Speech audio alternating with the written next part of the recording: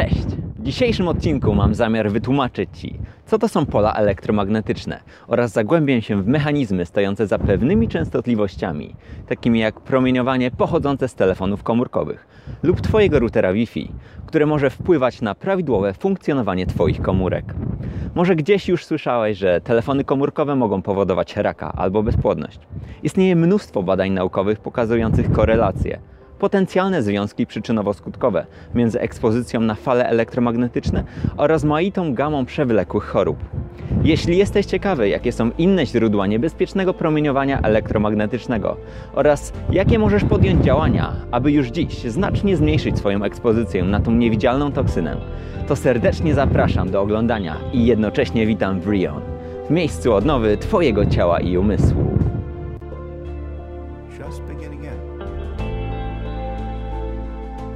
Everybody is fundamentally the ultimate reality. We are a way for the cosmos to know itself. The real revolution is the revolution of values.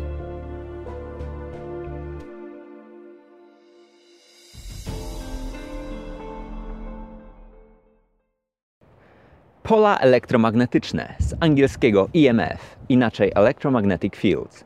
Jest to niewidoczny dla ludzkiego oka, ale mierzalny przez mierniki EMF rodzaj fali transportującej energię z prędkością światła, która oddziaływuje ze wszystkim, co może odebrać ten sygnał w promieniu fali. Intensywność EMF maleje z kwadratem odległości od źródła.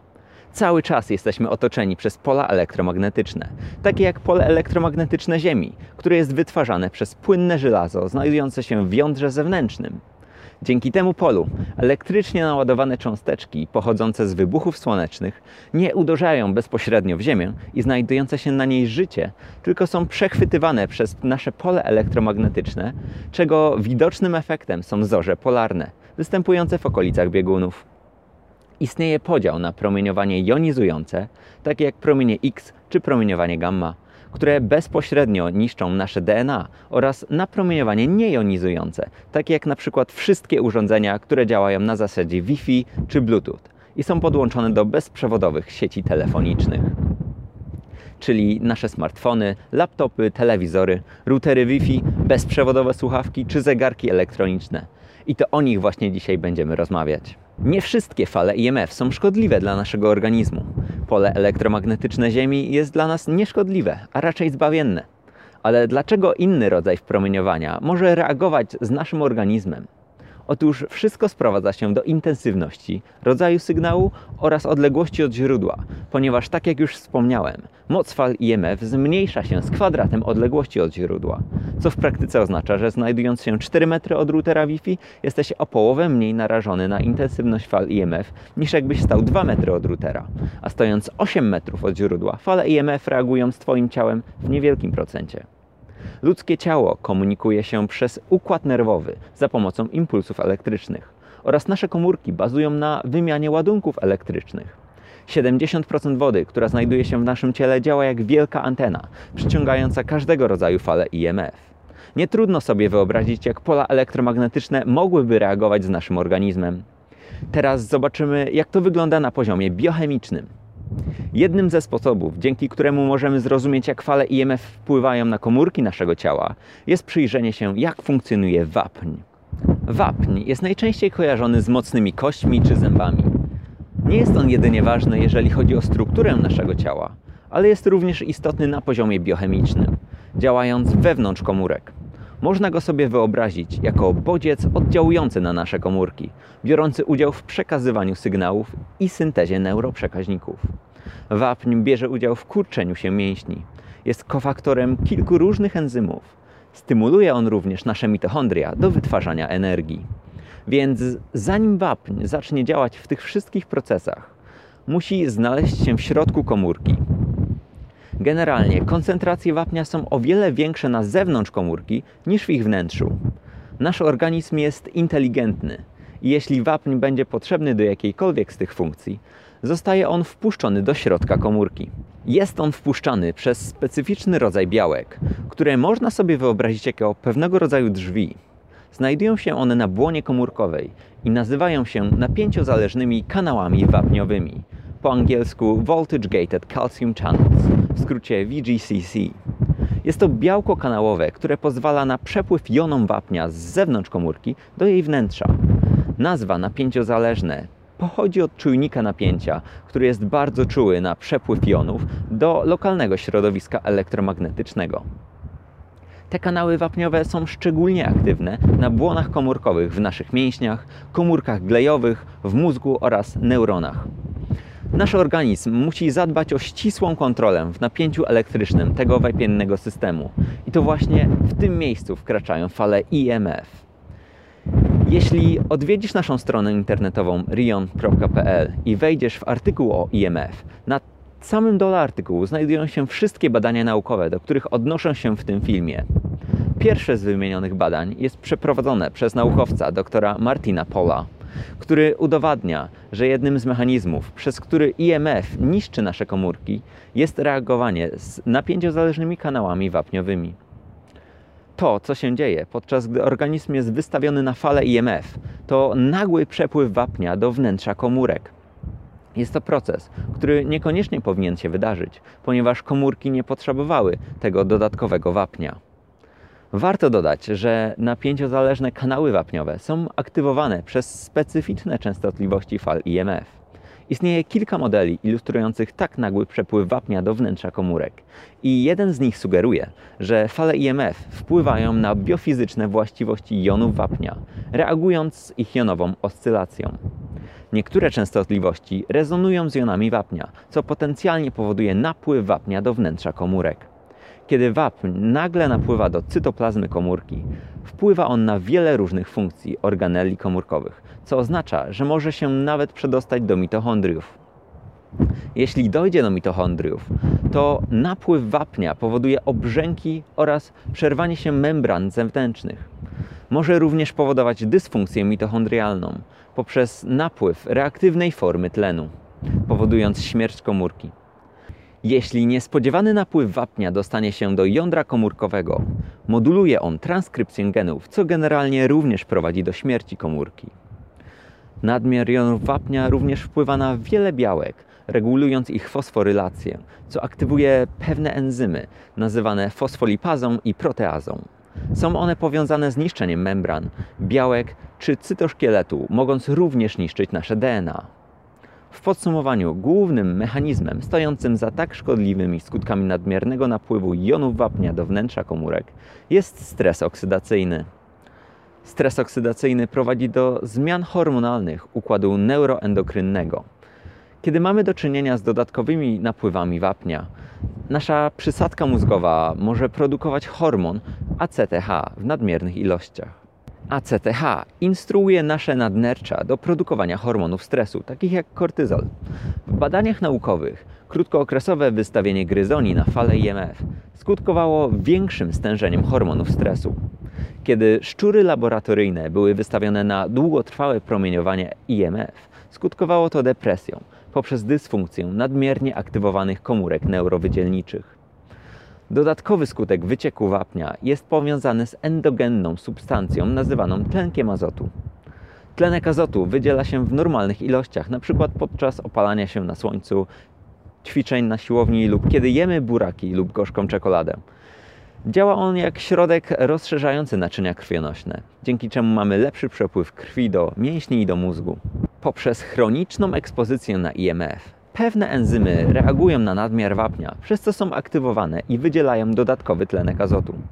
Jeśli przewlekle mamy za dużo tlenku azotu w krwiobiegu, to niekoniecznie jest to najlepsze. Tlenek azotu zaczyna reagować z dysmutazą ponadtlenkową, tworząc wolne rodniki tlenowe, takie jak nadtlenoazotan, który jest bardzo niebezpiecznym utleniaczem. Wysokie stężenia nadtlenoazotanu rozpoczynają coś, co się nazywa kaskadą nadtlenoazotanu, przez co tworzą wolne rodniki, takie jak rodnik hydroksylowy, który reaguje ze wszystkim, co spotyka na swojej drodze. Skutkami kaskady nadtlenoazotowej jest niszczenie komórek, stres oksydacyjny, uszkadzanie membran komórkowych i zapalenie neuronalne. Jakby tego było mało, tlenek azotu łączy się z częścią mitochondriów, nazywaną oksydazą cytochromu. Tlenek azotu blokuje łańcuch transportu elektronów, przez co nie może on prawidłowo funkcjonować. Łańcuch transportu elektronów jest ścieżką, przez którą wytwarzana jest energia do życia, czyli ATP. Nadmiar tlenku azotu zatrzymuje ten proces, jak również hamuje pewne enzymy w cytochromie P450, który jest odpowiedzialny za metabolizm witaminy D i detoksyfikację komórkową. Możliwe jest, że podniesiony poziom tlenku azotu może zmniejszyć syntezę takich hormonów jak testosteron, progesteron czy estrogen. Możesz sobie pomyśleć, że przecież od małej ilości stresu oksydacyjnego nikt jeszcze nie umarł. Przecież do neutralizowania negatywnych skutków EMF mamy nasze wewnętrzne systemy antyoksydacyjne. Niestety, istnieją również badania, które wykazują, że EMF zmniejsza nasz naturalny poziom antyoksydantów. Jeden z nich nazywa się glutation. Badania na zwierzętach wykazały, że EMF o częstotliwości 900 MHz, czyli podobnej do tej, którą znajdziemy w telefonach komórkowych, po jedynie 2 godzinach ekspozycji prowadził do znacznego zmniejszenia się poziomu glutationu i katalazy 2 potężnych, naturalnych antyoksydantów. Podczas wystawienia organizmu na taki stres w ciele zaczynają pojawiać się również cytokiny. Cytokiny to grupa białek, które zaczynają porozumiewać się ze sobą w Twoim organizmie w odpowiedzi na taki stres środowiskowy. Oprócz cytokin nasz organizm aktywuje bardziej wyrafinowane metody komunikacji międzykomórkowej, takie jak egzosomy. Najnowsze informacje podawane przez doktora Andrew Kaufmana wykazują korelację promieniowania EMF z uwalnianiem się w naszym organizmie małych przekaźników biologicznych nazywanych egzosomami. Chociaż dr Kaufman przyznaje, że jeszcze nie ma badań potwierdzających związek przyczynowo-skutkowy EMF z wydzielaniem się egzosomów, jest bardzo prawdopodobne, że egzosomy zaczynają pojawiać się w organizmie w reakcji na zwiększony stan zapalny, aby aktywować komórki macierzyste i zregenerować uszkodzenia spowodowane wolnymi rodnikami, które mogą pochodzić z fal elektromagnetycznych. Podsumowując, EMF objawia się bólami głowy, mentalną mgłą, problemami ze wzrokiem, rozdrażnieniem, stanami lękowymi, niskim libido, depresją, wymiotami, zmęczeniem, zaburzeniami snu, utratą motywacji i zmniejszoną energią. No dobrze, ale co to ma wszystko znaczyć?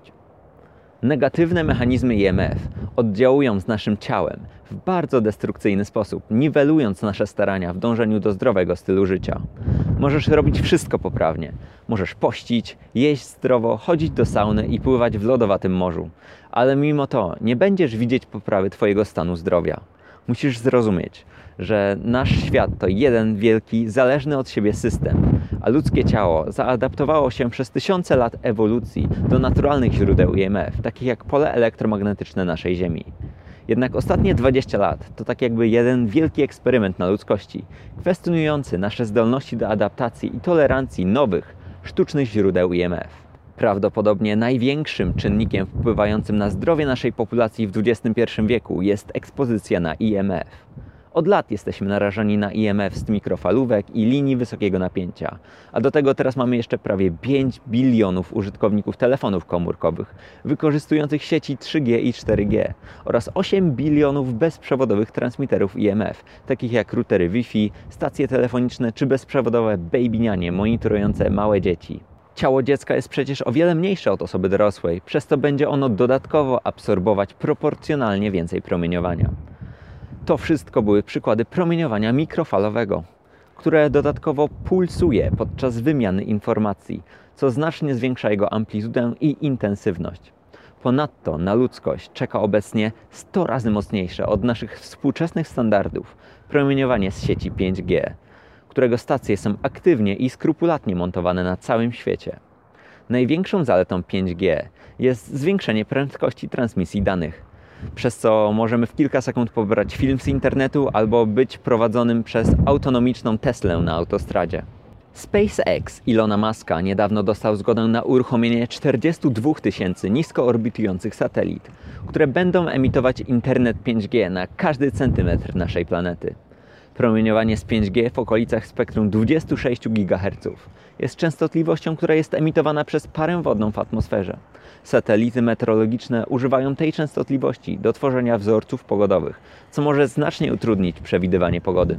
Gdy 5G dochodzi do 60 GHz, badania pokazują, że przenoszona energia zostaje pochłonięta przez tlen atmosferyczny. Zatem czy jest to możliwe, że taka częstotliwość również wpłynie na nasz organizm, hamując wiązanie cząsteczek tlenu z hemoglobiną, co uniemożliwiłoby transport tlenu do tkanek, przypominając chorobę wysokościową i problemy z oddychaniem? Opowiem Wam historię na podstawie pewnego eksperymentu, w którym włożono żabę do gotującej się wody. Żaba instynktownie wykryła zagrożenie i z tej wody wyskakuje, ratując sobie życie. Jeśli natomiast włożymy żabę do zimnej wody i zaczniemy stopniowo podnosić temperaturę, aż do momentu, kiedy woda zacznie wrzeć, wtedy żaba się ugotuje. Żaba myśli, że zaadaptuje się do zmiany temperatury. Niestety, po pewnym momencie jest już za późno. Jest to porównanie naszej współczesnej sytuacji z falami EMF, gdzie zaczęto stopniowo wprowadzać 2G, 3G, 4G, a teraz promieniowanie dojdzie do 5G. Do końca 2020 roku Unia Europejska zgodziła się otworzyć pasma 5G o częstotliwości 3,5 i 26 GHz. W dokumencie dotyczącym zagrożeń związanych z 5G Unia Europejska przyznaje, że jeszcze nie przeprowadziła żadnych badań dotyczących zagrożeń związanych z EMF. W podsumowaniu stwierdzono, że konieczne jest dalsze rozważenie potencjalnych zagrożeń i przeprowadzenie dodatkowych badań. Nauka polega na wolnej wymianie informacji i tego brakuje w dzisiejszych czasach. Tak jak papierosy w latach 80. były reklamowane w telewizji przez doktorów opłacanych przez kartele tytoniowe. And because they know what a pleasure it is to smoke a mild, good-tasting cigarette, they're particular about the brand they choose. In a repeated national survey, doctors in all branches of medicine, doctors in all parts of the country were asked, "What cigarette do you smoke, doctor?" Once again, the brand named most was Camel. Yes, according to this repeated nationwide survey, more doctors smoke Camels than any other cigarette. Tak teraz kartele telekomunikacyjne opłacają swoje badania, które mają spowodować zamieszanie w rozumieniu niebezpieczeństwa EMF. 5G przez swoje specyficzne, wysokoenergetyczne pasmo nie ma dalekiego zasięgu, dlatego anteny muszą być porozstawiane co kilkaset metrów, aby mogły zapewnić odpowiednią prędkość transmisji danych. Pierwszym krajem, który wprowadził 5G na dużą skalę, była Korea Południowa w kwietniu 2019 roku. Następnie Szwajcaria, gdzie zasięg 5G był dostępny w ponad 50 miastach do maja 2019 roku. Kolejne były Mediolan we Włoszech i Wuhan w Chinach, gdzie zaczęto testować 5G od września 2019 roku. W październiku 2019 roku T-Mobile uruchomił eksperymentalną instalację 5G w Krakowie. 1 listopada 2019 roku 5G zaczęło komercyjnie funkcjonować na terenie całych Chin. W USA 2 grudnia 2019 roku T-Mobile uruchomił powszechną sieć 5G. W Polsce 3 stycznia 2020 roku cyfrowy Polsat rozpoczął wdrażanie 5G w Katowicach, Gdańsku, Łodzi, Warszawie, Wrocławiu i Szczecinie. Nie wiem czy wiesz, ale w ustawieniach każdego telefonu komórkowego, także Twojego, podana jest informacja, że musi on być oddalony od ciała o co najmniej 2 cm. Proszę, znajdź te informacje w ustawieniach swojego telefonu w sekcji informacji o telefonie. Pewnie nikt Ci tego nie powiedział, kiedy go kupowałeś. Osobiście od kilku lat mam telefon w trybie samolotowym i nigdy nie przykładam podłączonego z jakąkolwiek siecią telefonu do ciała. Jest to szczególnie ważne, podczas gdy telefon jest aktywnie połączony podczas rozmowy. Takie miejsca jak mózg, serce oraz jądra czy jajniki są szczególnie narażone na promieniowanie z telefonów, ponieważ to właśnie tam znajdują się krytyczne dla naszego organizmu gęste mitochondrialnie organy.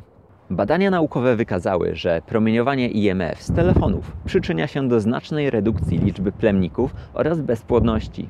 Jest to również krytycznie ważne podczas ciąży oraz u noworodków i dzieci, kiedy ich małe ciała rozwijają się najszybciej. W Chinach matki w ciąży obowiązkowo muszą nosić ubranie blokujące EMF, jeśli chcą wyjść na ulicę. Jeśli tego nie zrobią, dostaną wysoką karę grzywny. Od 2014 roku w Belgii istnieje prawo, które zabrania używać telefonów dzieciom poniżej 7 roku życia. Kanada czy Indie również zaostrzyły regulacje związane z telefonami i określiły je mianem poważnego zagrożenia dla zdrowia publicznego. W 2011 roku WHO określiło promieniowanie telefoniczne jako możliwy czynnik rakotwórczy. Niestety WHO nie przeprowadziło dalszych badań wykazujących rozwój raka mózgu z używania telefonów komórkowych. Mógłbyś powiedzieć, że przecież nie mamy epidemii raka mózgu, więc to na pewno nie od telefonów. Tak, ale rak mózgu potrzebuje wielu lat, aby rozwinąć się w wykrywalny nowotwór. Dlatego nie ma jeszcze takich badań. Wymagają one wielu lat, aby pokazać związek przyczynowo-skutkowy. Czy naprawdę chcesz udowodnić, że nie ma znaczącego związku między powstawaniem nowotworu a ekspozycją na EMF? Przed podjęciem koniecznych kroków do zminimalizowania swojej ekspozycji na te fale? Cóż, jeśli tak, to dla Ciebie może być już za późno. Ile dowodów jest potrzebne, aby podjąć działania zapobiegawcze? Odpowiedź należy do Ciebie. Nie mówię Ci, co należy zmienić, tylko co ja osobiście robię, aby chronić się przed tą środowiskową toksyną. A Ty zrobisz, jak uważasz. Tak jak już wspomniałem, telefon mam zawsze w trybie samolotowym. Jeśli muszę do kogoś zadzwonić, to podczas rozmowy używam przewodowych słuchawek i kładę telefon tak daleko, na ile kabel mi pozwala. Jeśli chodzi o Wi-Fi, to idealnym rozwiązaniem jest podłączenie się do internetu przez kabel Ethernet, którego prędkość może znacznie przekraczać transmisję danych, nawet porównując z bezprzewodowym 5G. I taki mam zamiar zrobić w niedalekiej przyszłości. Router Wi-Fi musi być koniecznie wyłączony w nocy i włączony tylko, kiedy naprawdę go potrzebuję. Zwróć uwagę na to, że otaczają Cię nie tylko fale z Twojego domu, ale także te, które pochodzą od Twojego sąsiada. Kiedy router Wi-Fi jest włączony, najczęściej jestem uziemiony, to znaczy jestem podłączony do metalowego kabla, który z drugiej strony jest wbity w ziemię, także podczas snu. Bardzo rzadko używam jakichkolwiek urządzeń z Bluetooth i unikam bezprzewodowych słuchawek. Często staram się wychodzić na zewnątrz na boso. EMF wytwarza się również w kablach wbudowanych w ściany domu, jeśli nie były one odpowiednio zabezpieczone podczas budowy. Jeśli ktoś używa mikrofalówki, to wychodzę z kuchni w momencie podgrzewania jedzenia. Bardzo polecam każdemu, kogo stać, na zaopatrzenie się w miernik EMF. Jeśli możesz coś zmierzyć, to możesz tym zarządzać. Bezpieczna wartość dla człowieka nie powinna przekraczać 3 mikrowatów na metr kwadratowy. Istnieją również suplementy takie jak magnez, które pomagają w zmniejszeniu przepływu wapnia. Pomocne są również jod oraz wodór molekularny. Jeśli chciałbyś dowiedzieć się więcej o suplementach, które stosuję na co dzień, koniecznie zobacz mój filmik o suplementach diety. Może myślisz, że to przesada. Przecież nikt nie może się nawet do mnie dodzwonić. Ale według mnie to konieczność w tym przesyconym falami EMF świecie, gdzie młodzi ludzie rodzą się w zastraszającym tempie z autyzmem i ADHD. Ludzie w wieku rozrodczym są bezpłodni, a osoby starsze rozwijają Alzheimera i Parkinsona. Jeśli nie będziemy świadomi niebezpieczeństw środowiskowych i nie zaczniemy wdrażać w nasze życie odpowiednich praktyk, które spowodują, że staniemy się lepszą wersją samych siebie, czeka na nas katastrofalna w skutkach przyszłość. Dziękuję za uwagę. Mam nadzieję, że dzięki tym informacjom przejmiesz kontrolę nad swoim zdrowiem. Wszystko, o czym dzisiaj mówiłem i badania naukowe, do których się odnosiłem, znajdują się na stronie rion.pl w artykule o EMF. Wszystkie linki oczywiście dołączone są w opisie pod tym filmem. Jeśli Ci się podobało, to nie zapomnij zalajkować. A jeśli chciałbyś dowiadywać się o podobnych informacjach w przyszłości, nie zapomnij zasubskrybować. Może znasz kogoś, kto nie może oderwać się od telefonu albo cały czas siedzi w przesyconym falami EMF środowisku? Jeśli tak, to koniecznie podeślij mu linka do tego filmu. Do usłyszenia wkrótce. Cześć!